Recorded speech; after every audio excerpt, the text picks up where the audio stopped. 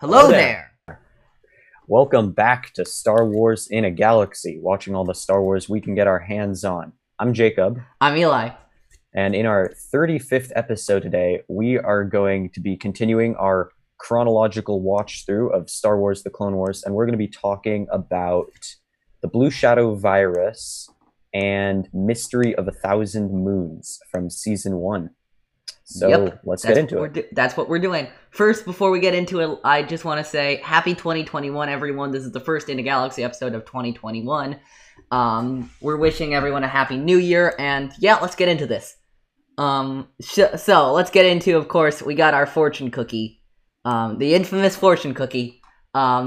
Fear is a disease. Hope is its only cure. What did you make of this one? Because I thought it was... loved it. Really? I thought it was a little weird. What did you like about it? To be completely honest, I love this. It feels like a message that we all need right now, honestly. You know, there are going to be a lot. You know, I remember in our final episode of Season 1 of In a Galaxy, a long time ago, we were talking about the line that Karth said, being KOTOR, the whole planet's under quarantine, and how it took on new meaning as we had to enter a literal quarantine. Gosh. This arc is so relatable in a way I never expected it to be, because they were about to be in the midst of a galaxy-wide pandemic, and we are now in the midst of a global pandemic. And yeah, it hits hard. It's a little too soon. And you know, fear is a disease, hope is its only cure. You know, there's a lot of fear going around of many different things, and it feels like, you know, I was rewatching The Last Jedi the other day. Hope is like the sun. If you only believe in it when you see it, you'll never make it through the night. It feels this whole thing, fear is a disease, hope its only cure, very Star Wars, very like the power of belief and hope, and it's light versus dark all over again, you know what I mean? Yeah, definitely. Yeah, I think maybe it's a little corny, but like, you know. Yeah, getting into some of my thoughts, I don't have a good my thoughts are a little scattered on this episode, so I apologize for not having I don't have something good to bounce off of that, but first off, you know, we have the announcer said battle droids on Naboo, and I thought, oh, what, this again? Nothing about the fortune cookie? Just wondering. No, nothing about the fortune cookie. I was just gonna say I thought it was a little weird. I didn't really think it fit very well, but okay, that's maybe fair. there was just something that I didn't see. That's fair. What I did notice, if we're gonna start from the beginning of this episode and kind of work our way through some of the main points, I think Jar Jar here is better than in the movies. I'm gonna be honest.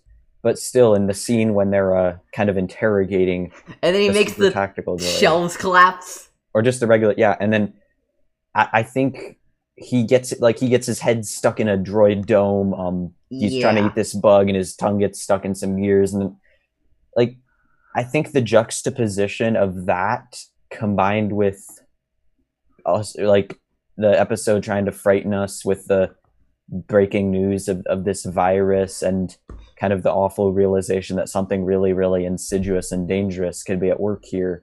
It doesn't work. It's kind of it seems kind of outrageous to me. I'm not going to say it works or doesn't work, but I just think it's outrageous. I think Jar Jar's antics I will say that they undermine the tension and the seriousness of the moment. But I think that could be on purpose, given that we're in Season 1 of what is ostensibly a kids show, especially at this point. The Clone Wars is a kids show. I'm serious though. Like, as it's rolling out, like, it's meant to be a kids show, audience. But like, you know, I wouldn't be surprised if they use Jar Jar on purpose, because there are rules and then there are exceptions. This is a really kind of dark arc, and I think that Jar Jar is probably being used on purpose, and maybe now for anyone who isn't like a small child, maybe it feels jarring, but I think that this is kind of maybe what George Lucas was going for. But I think that Jar Jar here is just a bit less of a facepalm inducing. Oh, I don't know. For me, I feel like there's only one Jar Jar, no matter what form he's in. I feel like he's always the same amount of annoying to me. Really, because I feel like he's different. I feel he's more, I don't want to say competent, but I want to say he's more important in the Clone Wars. He talks more competent. He doesn't do more competent. Well, I think he does. Like, think about, look, I know that he does almost screw up the entire mission by destroying the droid. I know he is super clumsy or whatever they want him to be, and his actions lead to a lot of truly catastrophic screw-ups. Like in Bombad Jedi, he crushes Padme's spaceship. Also, the ship gets destroyed. Like he's just kind of responsible for the rescue, and he ends up. I will say saving the day. So I will say that he does get more dimension from that. I will say, jumping a little bit ahead, sorry, to the Mystery of a Thousand Moons, I do find it insanely cruel that of all of them, the only one who doesn't get the Blue Shadow virus down there is Jar Jar. Binks. I'm like, why do you do this to us? All the characters we love have the coronavirus, sorry, Blue Shadow virus, and all the the only character that annoys us, of course, is spared. I'm gonna be honest, though, I'm growing. Like, I think my heart is thawing a bit for Jar Jar. I don't know. He's more relatable. I think my heart's hardening, if anything. Actually, I think I was the one who cut Jar Jar more slack than you did in the past, and I think our positions are reversing. Yeah, probably. Yeah. I gotta say, I know you were saying Naboo again. I like seeing Naboo again. It almost made me want to see like the prequels in Clone Wars animated style. Oh no, I'm not saying I didn't like seeing Naboo. The premise of a droid invasion, though, even though I'm really just talking about that specific line, just makes me think, oh my gosh, this again. Even though it's totally different, but I do think that there was some beautiful animation. They're only very brief, but a couple of the wide shots where it's just one ship moving across this panoramic painting, I assume, or depiction of Theed and the Royal Palace is just it's just truly stunning. I might have to post it on Twitter and say something about it, because I think it's that it's that beautiful. Naboo is a great planet. I love Naboo. We've had so many guests on In a Galaxy say, you know, you have that question about vacation, where you'd spend it. There are so many people who'd say Naboo. I gotta update that question, because too many people say Naboo. I gotta think of a different question. Yeah. It's really, really fun, and I like seeing Naboo again. What do we got? C-3PO at the beginning of this episode has a bad feeling about this, which is our low-hanging fruit. Let's see if I have other low-hanging fruits in here. I've got some. Obi-Wan's talking to Anakin about Padme, and mirroring him also talking to Anakin about Padme in Attack of the Clones. He says, "You seem a bit on edge." What else? Let's see. On that note, though, that's yeah. On that note, it seems so insanely obvious that Anakin. I know, right? With Padme in this episode and the next episode, in Mystery of a Thousand Moons too. How did they not? How did they not? It's ridiculous. I know it. Yeah, I also love Padme at the beginning of this episode. She's like, the Jedi Council are like, yeah, we can only spare a couple Jedi. Hey, maybe what about Anakin and Obi-Wan? Yeah. No, for no reason, just I think they'd be good at this. Kenobi has some familiarity with the Gungans. No reason, absolutely not. No. That to me seems so. Of all the things, that seems incredibly imprudent of her to actually just ask for Anakin. You know, like, I get that Anakin would probably like kind of try and manipulate his side of things to get near Padme for a bit. Now that's the other question I have. Opposite sides of the galaxy, but given that Padme is in like every political meeting we ever see in the Clone Wars, and now she is like manipulating her way into being with her husband more, how much political power does she have?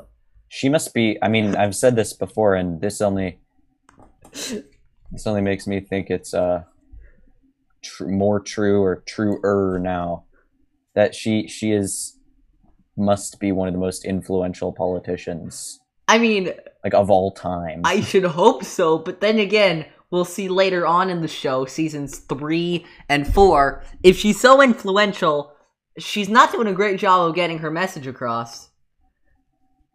Yeah, that's true. I mean, I've touched on that before. Like, we keep being told by the story, she's a great negotiator. She's the person who can bring people together. But we never see her convince anyone. She always just ends up saying, no, please don't join the Separatists. No, you have to believe me. This is a mistake. Or even when she does make big speeches, they get ruined by something or the other. They get ruined by, like, assassination attempts or whatever, and then everyone's frightened off, and, you know. Anyway, so they break into a secret Separatist lab where they're making a disease... no, they're not making it, sorry. They're reviving a dead disease called the Blue Shadow Virus. The Blue Shadow Virus is being manufactured, I guess revived again, by Dr. Nuvo Vindi, which, by the way, when I heard the name, I knew Nuvo Vindi, the doctor. When I heard that name again, I was thinking back to the conversation we had with Jared from the Nerd Academy podcast. Subjugator class, Malevolence, Nuvo Vindi. Are we sure we're not the bad guys? I know. I mean, Nuvo Vindi. Nuvo Vindi is the most evil scientist name I've ever heard. Yeah, I mean, he's an interesting character because he kind of gives off like a. I mean, he is obviously a mad scientist. He kind of gives off a maybe German World War II Nazi scientist, like in the movies. That's weird that you say this. I literally wrote down. He's like toned down Client mixed with Dr. Pershing. Yeah, but he acts so wildly, and he's kind of so overblown. Yeah, that it undermines his ability to be feared. And I think I don't know. I half the time I think I love Vindi, and half the time I hate Vindi. They try and do this whole. They try and Thanos him before Thanos in the movies. Before Thanos in the movies was a thing. He has this whole thing about how no higher life forms and humanoids are the real evil, and we gotta let the viruses take over. And I'm doing the galaxy a favor. I feel like that would have been a really interesting idea, but it didn't really get fleshed out enough. It was a stupid idea. He was saying, what was it? There's a line in here. Spreading the disease of war. You're joining the Separatists, sir. But maybe he doesn't. Maybe he's not a true believer. Maybe he just, obviously, maybe he doesn't realize that he's probably getting manipulated, and the Separatists only want it for they only want his virus for its chemical warfare or biological warfare. The Separatists are involved in a war, and he's saying maybe we should wipe out all people who wage war. Like, that is just so what? I mean, that's a good point. That doesn't make sense. I gotta say, I don't know if you noticed, I love his penchant to say yes like 17 times in a row. Oh, he doesn't say yes, he says yeah. He's like, yeah. Yeah, like, what's that about? That's so cool. That's so funny. Like, there's part of this episode, honestly, when we see the Blue Shadow Virus, if we see the Blue Shadow Virus and we don't see Nuvo Vindi, this episode has a very scary sci-fi, you know what I mean? Yeah. 100%. It has but like whenever Nuvo Vindi gets in there, it feels like it feels more like a cartoon.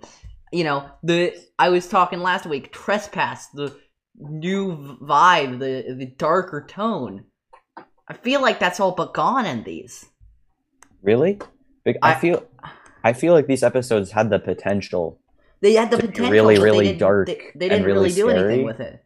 I mean, I don't think they delivered on it. I think that this arc would have been much better placed in a later season of the Clone Wars, when they do get into some darker themes. Their footings, yeah. Like, I mean, we can touch on this more later when it really gets dire. But yeah, I feel like the feeling of desperation, they really could have played that up more in these episodes.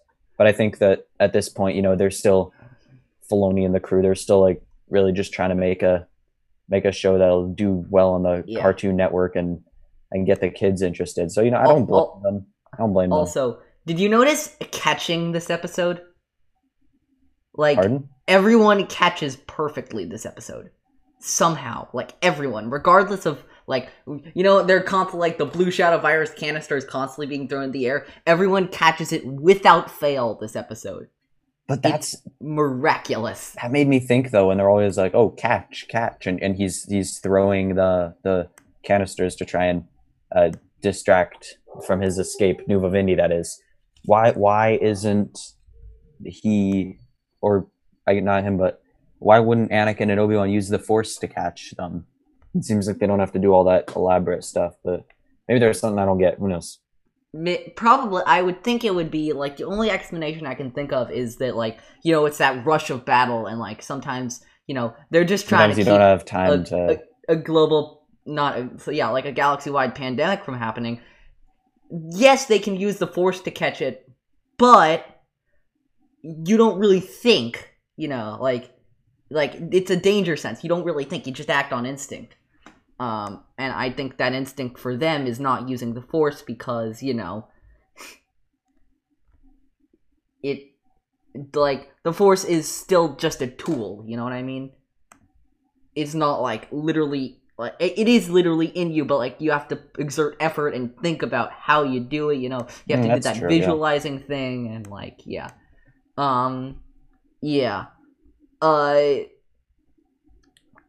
Yeah, so, let's see. Do you got anything more about this episode? I have a few things I want to talk about. Go right ahead. First off, I think I found maybe a Palpatine reference, maybe Revenge of the Sith. I don't know. Nuva Vindi, he does say, "I am creating life," and that reminded me of Palpatine saying that to create life. That reminded me of Frankenstein. I thought that was a Frankenstein reference. Really? Like, it's alive, that sort of thing. I got a very science fiction, like, this is one of the most science fiction-y things we've gotten in Star Wars. Oh, yeah. An evil scientist creating, a scary virus. That, by the way, you can see. Imagine how much more scary the coronavirus would be if you could see it. Yeah, you know what I mean? Like, I know that's ridiculous, and, like, you can't see viruses, but, like, imagine if you could, though. Yeah, the whole blue haze thing kind of confused me. It was a visual tool. That's what it was. I know. It was totally a visual tool. It was totally, again, totally for the children. And so, I can't really. It's a show not tell thing, No. The one thing I noticed was we see again this debate that. Was it last episode where we talked about Jedi Crash and the Lorman episodes? Yeah, I think that was last episode. Yeah. Okay, well, whenever we talked about that, I think this again brings up the same moral debate as in that arc, where one character may have the urge to save one life that's important to them or important to the Republic or the Jedi, and with Padme. And how do you weigh that against the well-being of many other people? Like, yeah. Obi-Wan is willing to potentially sacrifice Padme and sacrifice the clones and potentially even sacrifice all of Naboo and to Ahsoka, prevent the virus. Yeah. And Ahsoka. And potentially and so in his mind he's saying, well, if we let Naboo be infected, but if that gives us a better chance, like if Naboo's infected while we go in guns blazing to defeat the droids, that's worth it because it won't go farther than Naboo. Yeah. And on the other hand, we have Anakin saying, we can't do that. Like, Padme's in there, Ahsoka's in there. These are people he cares. Rex, too. All people he cares deeply about. So it's the argument about, how are you going to risk many lives to save the one? Yeah. And we see, again, the line being drawn of where Anakin and Ahsoka fall on that versus where Obi-Wan and, I guess, the other Jedi might fall on that. I have some trivia that I could mention. Low-hanging fruit. Let's do this. All right, low-hanging fruit. Some trivia. This is from the StarWars.com watch-along guide. It's very useful. It's some fun trivia in case anyone hasn't seen that. I wanted to pass it along here. This was actually something I was wondering about during the episode. The laboratory was likely built, according to StarWars.com, so canon, during the original invasion of Naboo in The Phantom Menace, possibly at the behest of Darth Sidious. And this is, the orange clones are the clone ordnance specialists, or bomb squad clones. Side note, these are some of my favorite clones. As a young kid, I think I had the Clone Bomb Squad battle pack maybe in Lego, perhaps. So I think that those clones made quite an impression on me for that reason, and that is also why maybe I think I get super excited when they show up, because I don't know if they show up again. But yeah, I think they're pretty cool. They're awesome. Yeah, I totally dig them. Here's a weird thing. I don't know if you noticed this with the Blue Shadow Virus. At the end of Blue Shadow Virus, the episode, it seemed done. Like there wasn't a cliffhanger. It seemed resolved. Right. Yeah, that's interesting. Really because odd. You're right. That's a good point. But I think I kind of like it, thinking about it now, because it kind of reverses the usual story arc that we see in the Clone Wars, where when we have these multi-episode arcs of 2 or 3 episodes, the first or second episode, or each episode, will leave off on a cliffhanger. Whereas on this episode, it's kind of an interesting twist where you think it's all okay, you think it's over, and then next week comes out, boom, you're still there. All of a sudden, like, plot twist, there's another problem. Yeah. Maybe it is. The only reason I have a problem with it, the only reason I have a problem with it is not because of that in itself inherently. It's because of another problem that it links up to and makes a little bit more questionable. What does it link up to? That this arc is only 2 episodes long. Because I feel like what I felt like is the next episode, we'll get to this, but Mystery of Thousand Moons had to create another problem and then quickly wrap it up in the same episode which had created it, and also go to another planet. It messed, in my opinion, with the pacing of Mystery of Thousand Moons. I'm gonna get into this later. The reason I like the first episode, Blue Shadow Virus, more than Mystery of Thousand Moons, was because of pacing. It felt like Blue Shadow Virus had a steady pace, as most Clone Wars episodes did. I felt like the biggest flaw with Mystery of Thousand Moons is I wrote down, I will say this episode zipped along quicker than Rise of Skywalker in its zippiest moments, which was a little off to me. And then I'll say how they could have fixed it when we get more into Mystery of Thousand Moons. But I felt like we really zipped around from one thing to another in Mystery of Thousand Moons, and it didn't like land the impact of any of the things as hard as I wanted it to. That's just me, though.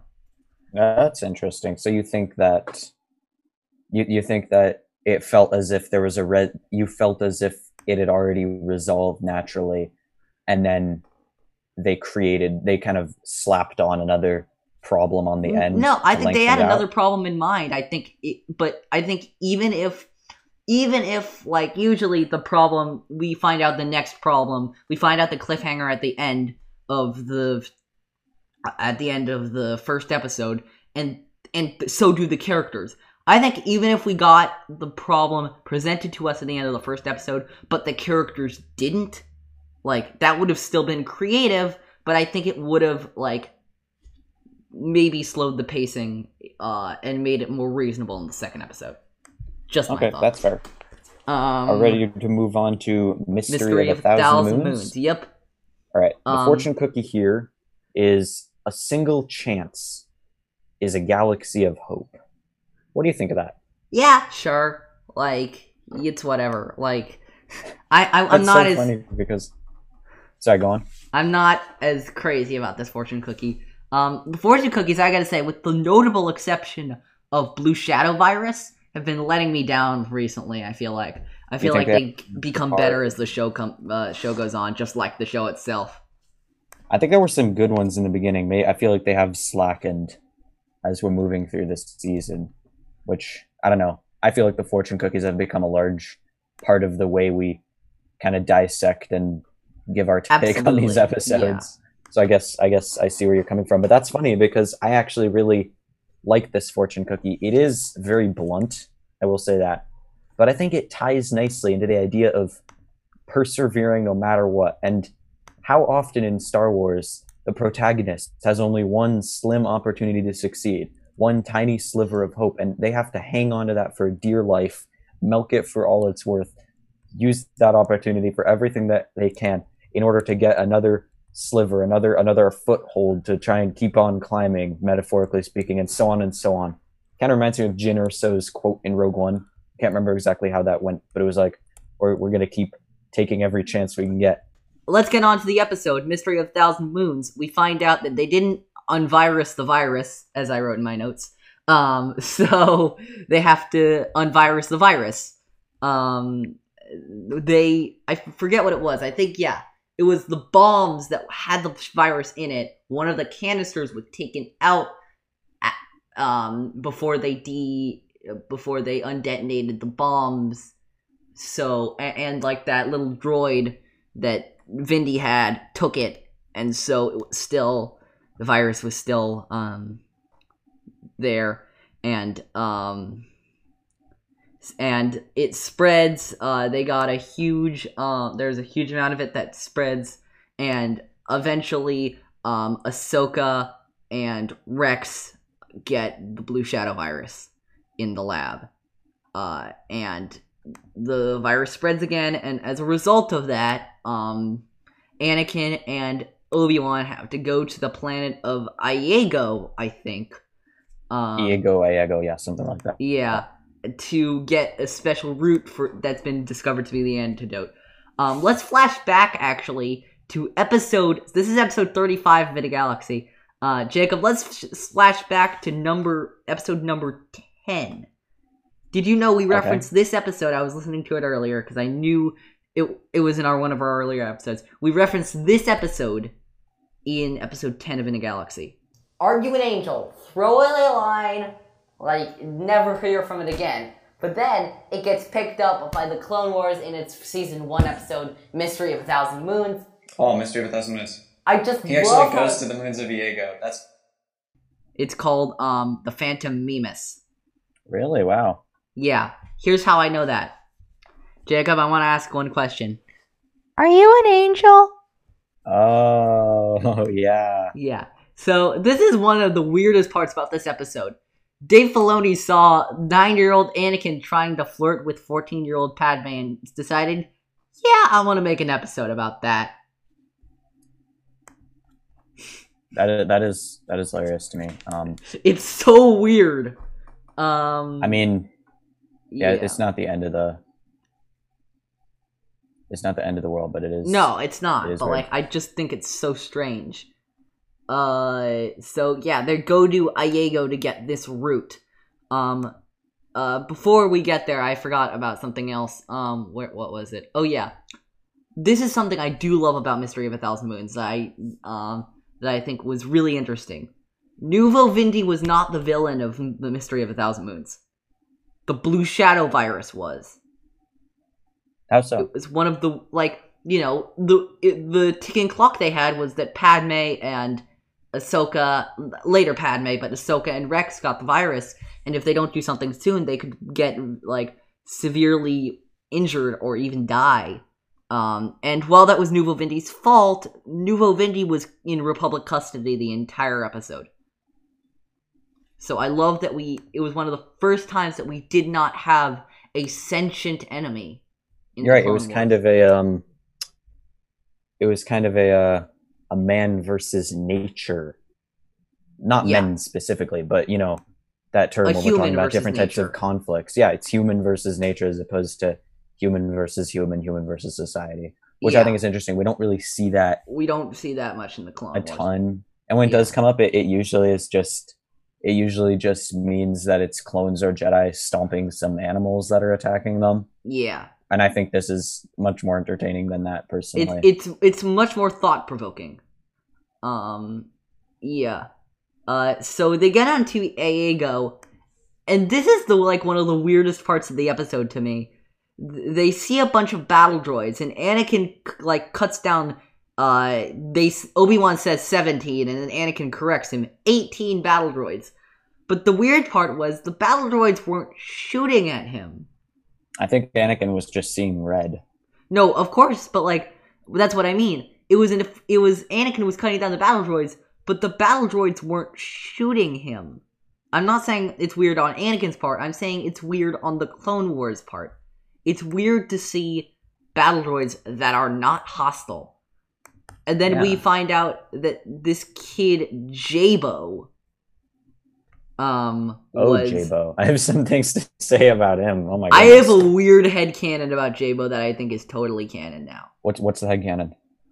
You go and say your thoughts about Jabo, and then I'll because Okay. I've been talking a lot, and I want to give you some. So room. first off, Jabo's voice just cracks me up. He sounds like the ultimate young little dude bro in the making.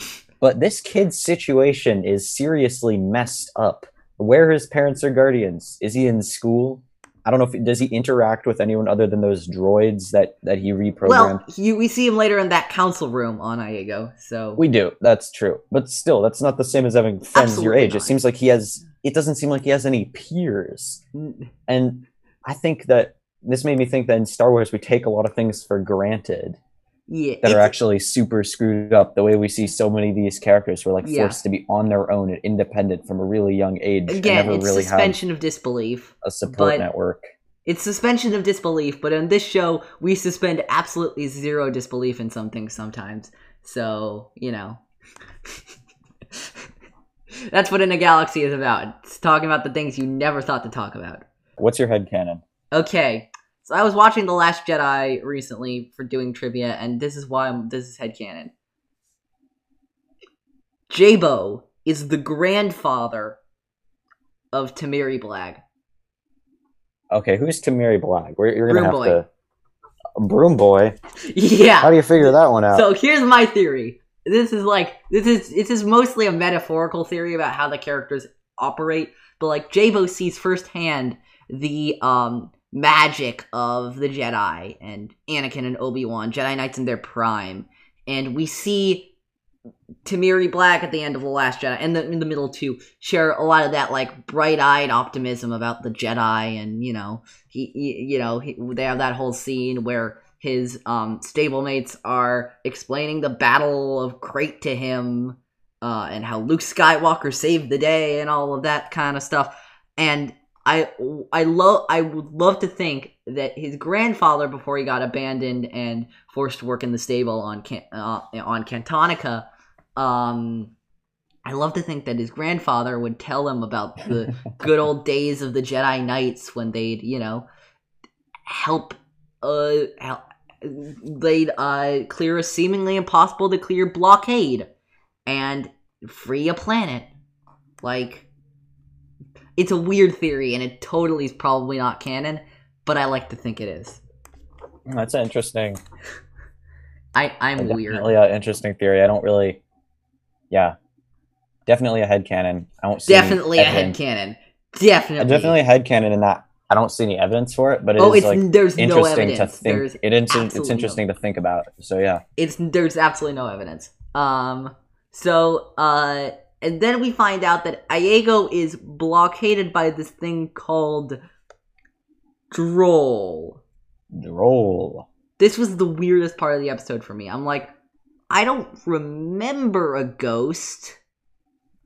Because I hadn't seen this episode in a while. I'm like, I don't remember a ghost, but are they actually going to go there? Turns out no. But, by the way, Jacob, this is also fitting with all the references to this movie in this arc, but they describe Joel as the Phantom Ruler who destroys anything that leaves the planet. You know what another way of describing that is? What? A Phantom Menace.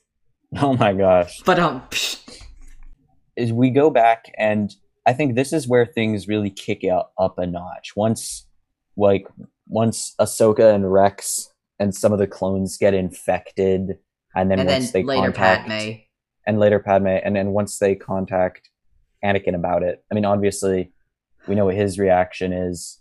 He goes nuts. Don't understand how no one sees that. He sees red, as you said, yeah. Yeah, he totally sees red. I think the episode got surprisingly grim, and I think there was a pleasing kind of edge of urgency and a lot of darkness to it. But I think that they could have played that up a lot more. Yeah, if it was done in a later season. I remember. So I kind of think they shouldn't have put it this early in the show. Personally. Yeah, I thought the stakes were going to be higher. I was let down a little bit by the seeming lack of stakes. Yeah, they didn't do. I think because they had to keep it, because the show was still finding its footing, and because this was when they were still probably like trying to keep it a little lighter. It felt like it felt like they didn't really fully know how to, or maybe it wasn't a matter of knowing how, but not a matter of wanting to really play it up the way that we would expect, like now having experienced how dark and grim parts of the Clone Wars and Rebels got. Yeah. But I do think that I like the way it kind of tied back, the Ahsoka and the clones getting infected, tied back to the fortune cookie, a single chance is a galaxy of hope, how even after they get infected, they don't lose hope. They still know they have a chance to maybe make some kind of a difference, maybe keep it on Naboo, maybe keep the virus in the vault. And Ahsoka says, Ahsoka even says what she says, she says, don't worry about me. We still have a chance to stop the virus. And I think that's that right there, that felt super impactful. But again, it felt like it was a little bit underutilized. Like, they had the chance to really make us think about what that meant for Ahsoka to be saying that, someone who is so young and so kind of at this point a little bit headstrong.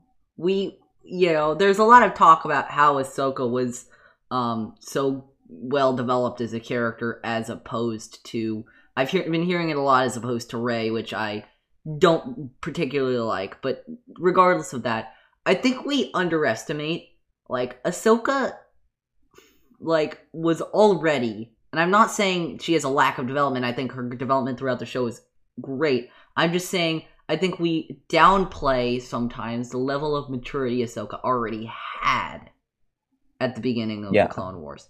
I think that this is a moment, like, we don't necessarily see it before this. I think this is a moment where we can say, this is I think we can, for me at least, I can kind of say safely that this is a moment when we see Ahsoka maturing, perhaps. And I think that regardless of whether or not she would have done this when she was still at the temple or whatnot, I think it's a big moment for her. Let's talk about, first of all, Obi-Wan has a bad feeling about this episode. They fight off this Venus flytrap thing. Like, what the heck was that? I thought it was kind of interesting, the idea of a carnivorous plant, Yeah, it was a little wacky to me. Does it have lungs? Can it move air? Why is it roaring? Why is it screeching? But, it's Star Wars. It was a little goofy to me, but it's Star Wars. It was suspend disbelief. Disbelief. Here's a so we find out the droll is a separatist trap. The separatists planted when they left the system of Iago, which was interesting. And Anakin spends the rest of the episode mostly trying to take it down. Here's a collection of quotes from Obi-Wan and Anakin that I found very interesting this episode. I don't know if you caught on to these. Obi-Wan says to Anakin, a great leap forward often requires first taking 2 steps back. Basically, sometimes you have to backtrack a little bit before you can really get what you want. Or, here's another interpretation I had of it. Sometimes, before you take a good jump, you have to first take a couple steps back, literally from the issue, and look around at it. Yeah, see the bigger picture. But then Anakin says back, and sometimes all it requires is the will to jump. Which is, I think, an interesting juxtaposition. Obi-Wan saying that sometimes you have to think a little bit more carefully and deliberate a little bit before you make a big decision. And Anakin saying, if you do that too long, then the decision gets... It gets made for you, often. Oh, I was going to go with the decision, like, if you take too long looking around to jump, you often lose the will to jump. Sometimes it's better to look around at your options and see what you have. And sometimes, if you've already done that, you just gotta go for it anyway. Which I think is an interesting lesson that I don't feel like is really covered in the episode as much as I'd like it to be, but that's just me. I can see that. I think it's an interesting. I think I like that moment because I think both of the statements are true. Yeah. Sometimes like you have to look around, take your time, take some steps back, kind of go back to the basics. And if we're talking about a major life decision or a quick decision, and sometimes you do just have to. Sometimes there does come a point where you have to say more deliberation isn't going to help.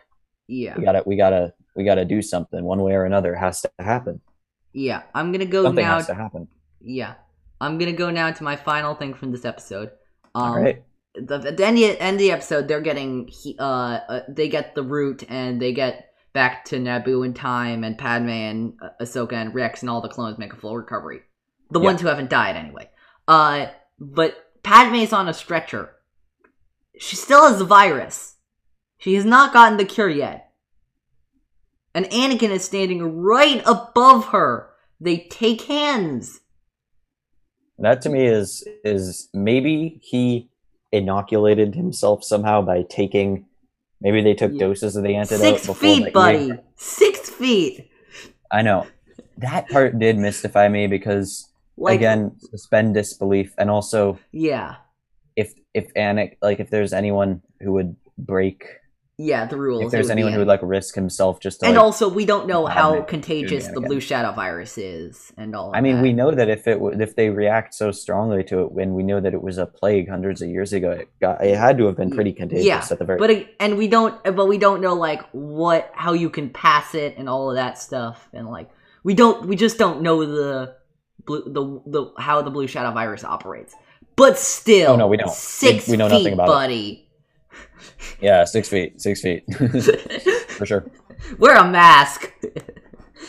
Yeah, please. Jeez. Anything else for this? No, I think that's really it. Which one do you like better? Which one did you like better? I think it's hard to pick. For me, it's really hard to pick specific episodes because of how intertwined they feel. Yeah. And they just feel like one unit, sort of. But I guess I would pick the second episode. I'd pick the first. Personally, I'd pick Blue Shadow Virus. What did you feel about this batch of episodes? Or it's not a batch, it's 2. How did you feel about them overall? They were okay. I actually I expected them to be worse for me because of the whole too soon thing. But they're probably gonna end up in the season 1 ranking. We're gonna do a ranking of all the season 1 episodes at the end. They're probably gonna end up towards the lower half, but not ridiculously not too low. far. Yeah. I thought they were okay. I thought they were good. I thought they had a lot of potential, but I just think that they didn't really make it as impactful as they could have. Because they were trying to keep it. It felt like they were trying to keep it light. Yeah, and that got in the way. There wasn't a lot objectively wrong with these episodes, but they just weren't great. Yeah. I could say that. Okay, well, I think it's time for us to get to everyone's favorite part of the show. 1/4 portion. We got another 1/4 portion segment. This week, it's a long story. The segment where we explain Star Wars very badly to each other. Do you want to go first? Have one. I'll go first this time. A man lives a very nice life in a palace until his beloved pet is killed by a rock. A man lives a wonderful life in a palace until his beloved pet is killed by a rock? Yeah. Ooh. Is it the life story of Jabba the Hutt? It's not Jabba the Hutt. Ah, man, I was thinking of him in the Rancor. You're very close. The guy who keeps the Rancor in the Rancor? Mala Keely. I feel so bad for him, man. Yeah. He and the Rancor had a real strong bond. Yeah, I got to Return of the Jedi this morning in my trivia watch, and so I just watched that part this morning. I found out, actually, I was looking up stuff on Mala Keely. I found out that he wandered quite a bit in the Tatooine Desert after Patissa, that's the Rancor's name, Patissa's death. Patissa. Yeah. He wandered a bunch in the desert, and eventually he was tracked down by the Red Key Raiders, who were taking over the Tatooine village of Freetown. And guess who he came under the protection of? Who? Cobb Vanth. Wow. Man, Cobb Vanth is just showing up everywhere these days, feels like. You know what? I said to someone, I guess that just goes to show sometimes both suns shine on a womp rat's tail. So that's a Tatooine saying, I assume. Two suns, it gets said rats. in the Marshall. Cobb Vanth said Really? in the Marshall, yeah. Oh, I guess I missed that part. It's right. in when they're on the speeders. Go ahead with yours. Okay. An overly religious dude takes a kid he just adopted to his place of worship. The kid finds dead bodies, hallucinates about dying, then a disembodied voice leads him to a glowing rock. I think I know what this one is. What do you think it is? I think it's The Tragedy. No, it's actually not The Tragedy. Yeah, let me know if you need me to read it again. It was a little bit longer this time. Say it again. Okay. A very religious dude takes a kid he just adopted into his place of worship. Yeah, no, I got it. The kid finds dead bodies, okay? Path of the Jedi. Yes, it is Path of the Jedi from Season 1 of Star Wars Rebels. The overly religious dude is Kanan Jarrus. The kid he just adopted is Ezra Bridger. He faces his fears. You see why I thought it was The Tragedy, though. I don't, actually. How come? The glowing rock, Tython. Oh, yeah. I missed the place of worship thing. Shoot. I could understand how you... Adopted son was the thing that tripped me up. Yeah, that fits very well. Yeah. But people who say that people who say that Grogu and Din Djarin is the first positive father-son relationship, I don't think they've seen Star Wars Rebels. At least not recently. Fair point. Okay, I think that's going to be it for this episode of Star Wars in a Galaxy. Next week is a crazy week for us. Next week we are recording the 1-year anniversary of Star Wars in a Galaxy.